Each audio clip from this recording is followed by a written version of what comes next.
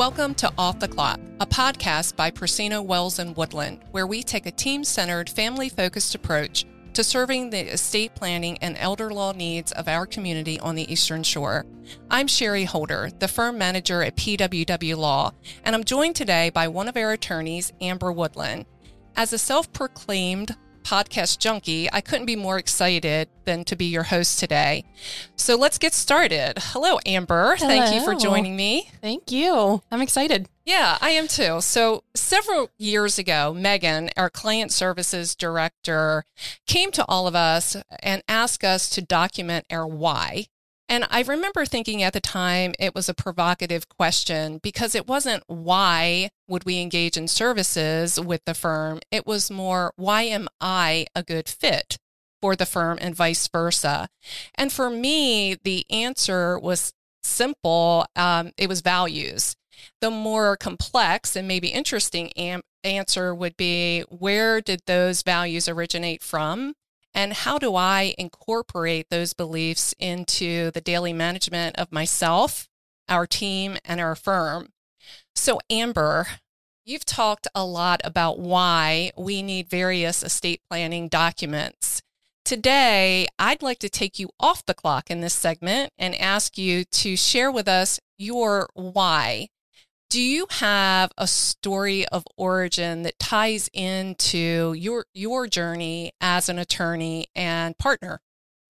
So you're going to have to cut me off because I'll probably go way back and could talk for days about my why. But when I think origin and I think my history and what led me to where I am today, I go all the way really back to the day I was born, and I think about those early years. I have some really vivid memories of my fundamental years, which I was fortunate to spend with my great-grandmother. So Grandma Edna held a very, very special place in my life, and when I was a youngin', I spent almost every day with her, and I have so many strong core memories related to my time with her. And it did start kind of on the day I was born. I was born on her mother's birthday. So the roots go deep, and I held just as special of a place in her heart as she held in mine. And I think about little things. And, you know, I ate oatmeal for breakfast this morning, kind of in memory of her, because that's something that she would serve to me. And I was excited to talk about her today. And I think sometimes about just like sitting on her kitchen floor and tinkering around with a toaster or an alarm clock that she would say, "You want to know how that works? Take it apart and put it back together, and you'll figure out how it works." And she was so patient and so loving and so nurturing, but at the same time, so strong and so independent. And she sort of, I feel like, taught me, learn the inner workings of something and you'll understand how it's built and you will understand how it works. And I feel like I use that all the time in my life. And it's just super impressionable, I guess, those little things that we did that seem silly that I still think about. And there's a lot of other things that I could talk about related to our time together, but some of the other things that kind of stand out to me related to Grandma Edna is she was sort of a pioneer before her time, and she was widowed at a young age. She lived alone for the rest of her life. She was super in control of everything. She was smart. She was witty. She did everything that you could imagine. She would sharpen the blades on her lawnmower. She would do everything for herself. And I think one of the biggest gifts that she gave to me is my confidence. I think she taught me, you want to do it, you can do it. You can be anything that you want to be. So what would she say about you today? She would be proud. You know, she didn't pass away until I was 18. And I think that that's really special that I got to spend 18 years with my great grandmother. That's something unique and something unusual and something that a lot of people don't get.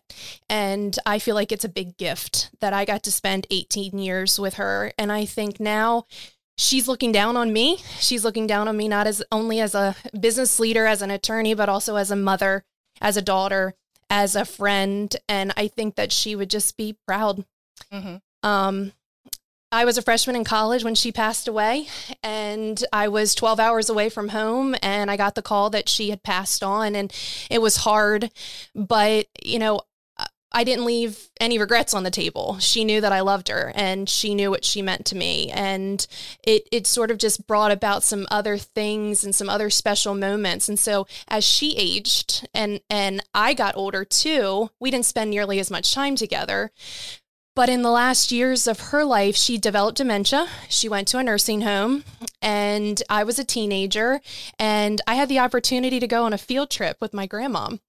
And we went to one of my favorite places. We went to the beach. She was in a wheelchair at the time. I rode on a bus with her and some other residents of the nursing home. And I look back on that now, and I kind of realize it shaped now who I am, just a simple experience like going to the beach with my great grandma.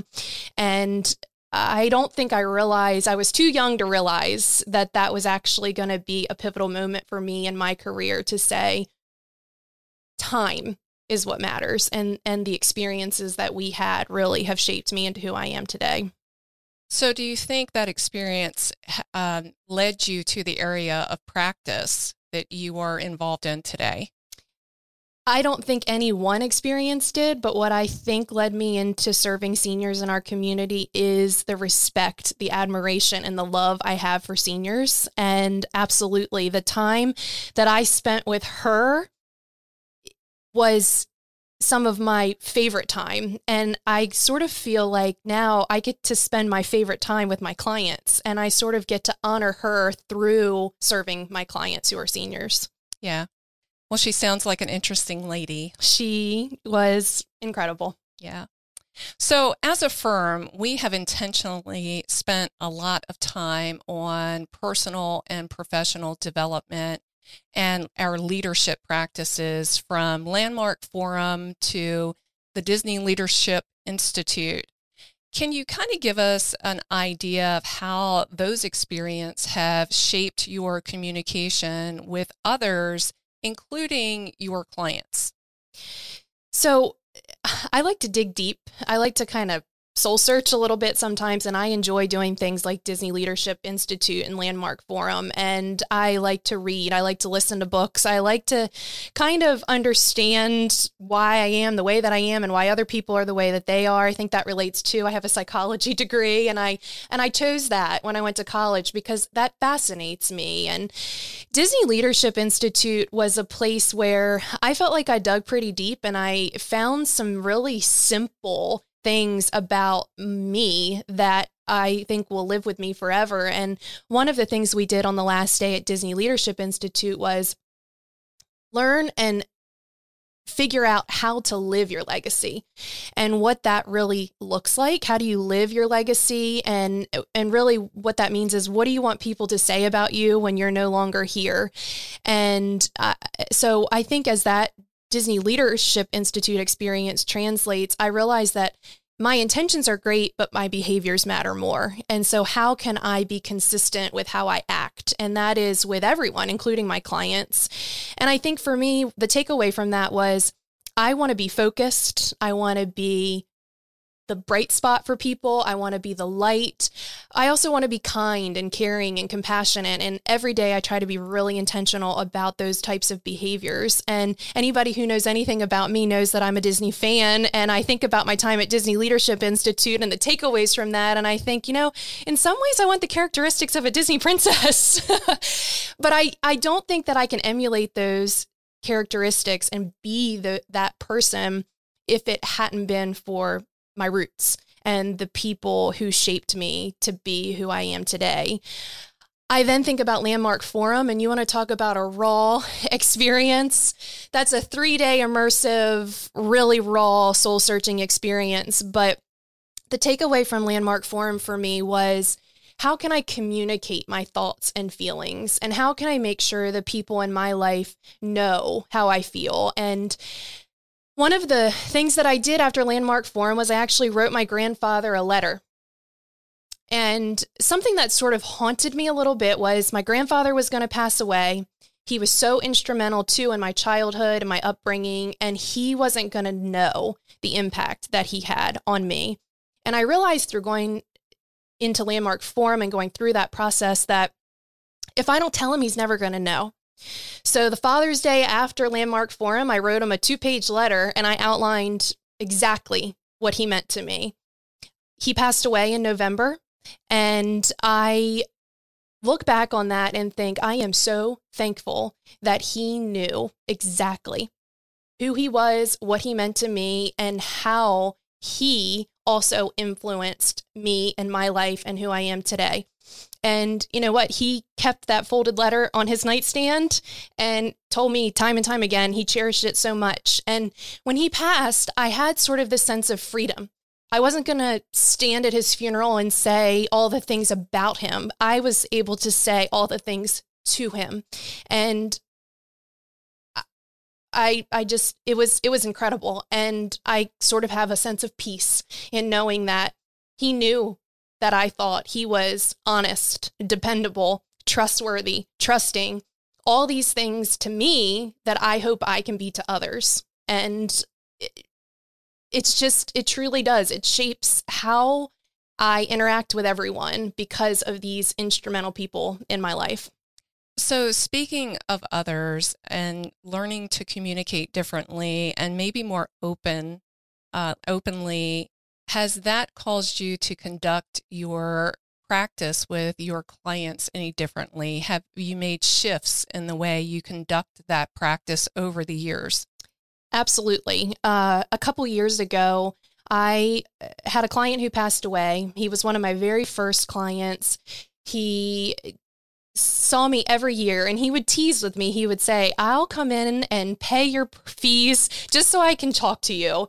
And I never charged him to just talk to me, but he kind of held a special place in terms of from a client's perspective and not necessarily my family. He was a lot like family and I treated him like that and he treated me like that. And I had the privilege of being his trustee and his executor after he passed away a couple years ago. And I realized in that moment that I am going to treat my clients the way that I would treat my family. And I'm going to treat their family the way that I would treat my family. And I'm going to carry out my clients' wishes exactly the way that they wanted me to carry out their wishes. And it's truly an honor to be asked to serve in that role. Yeah, so can you just briefly explain the significance of that role so anyone listening understands how that's different from an attorney fiduciary responsibility that all attorneys have? Sure. So when you're creating an estate plan, you are picking the right people for the right jobs and the right positions. And so when you pass away, you have the job of saying, hopefully in advance in a written plan, who you want to carry out those wishes. So that's typically called a trustee, an executor, a personal representative. A lot of our clients will name trusted family members, friends, other advisors that they have a relationship with. But some of our clients choose to name us. And it adds a level of responsibility when we're not just the attorney, but we're also the fiduciary to really be responsible and prudent and take that job very, very seriously. And I think when this client I'm referring to passed away, something changed for me. And I realized that I can talk all day, every day about the administrative tasks after a person passes away, and I can give the to-do list. But when it was someone I cared about that passed away, it added a level of emotion to an otherwise really long list of tasks. And my perspective changed. And I think through that, I now can counsel my clients, and especially when I'm serving in that role, much differently. And from a much more emotional standpoint, I think that also lends itself to our practice and that we're women and we take a caring and compassionate approach. And I think back to my pop and my grandmom, and I'm thinking to myself, well, I'm caring and compassionate because they were caring and compassionate and nurturing. I didn't get that on my own. I got that from them. And I just try as best as I can to emulate that in my dealings and workings with my clients. But when I'm serving as trustee, I take it very, very seriously. And I'm quick to say, you're like family to me. You can trust me. And I'm going to carry out these wishes as if you were my own grandfather. And you don't have anything to worry about. And that sense of trust, but also the peace of mind that the client has, is something that brings me joy. Yeah, so I feel like we could sit here and talk all day about personal stories, but we need to wrap it up at some point. So you clearly have a rich history and strong roots. So it's been interesting. I want to thank you for your vulnerability, and hopefully we can come back and expand on this at a later time. Sounds good. Yep. I'd love to. Thank you. Thanks for being with us today on Off the Clock. If you'd like to learn more about us, visit our website at pwwlaw.com. Of course, you can contact us directly by calling 302-628-4140 or emailing info@pwwlaw.com. We are here to help you plan today to protect your families tomorrow. See you next time. Anything discussed on Off the Clock is for general informational purposes only and is not intended to create an attorney-client relationship. To obtain the most reliable guidance, listeners are encouraged to seek personalized advice from qualified professionals.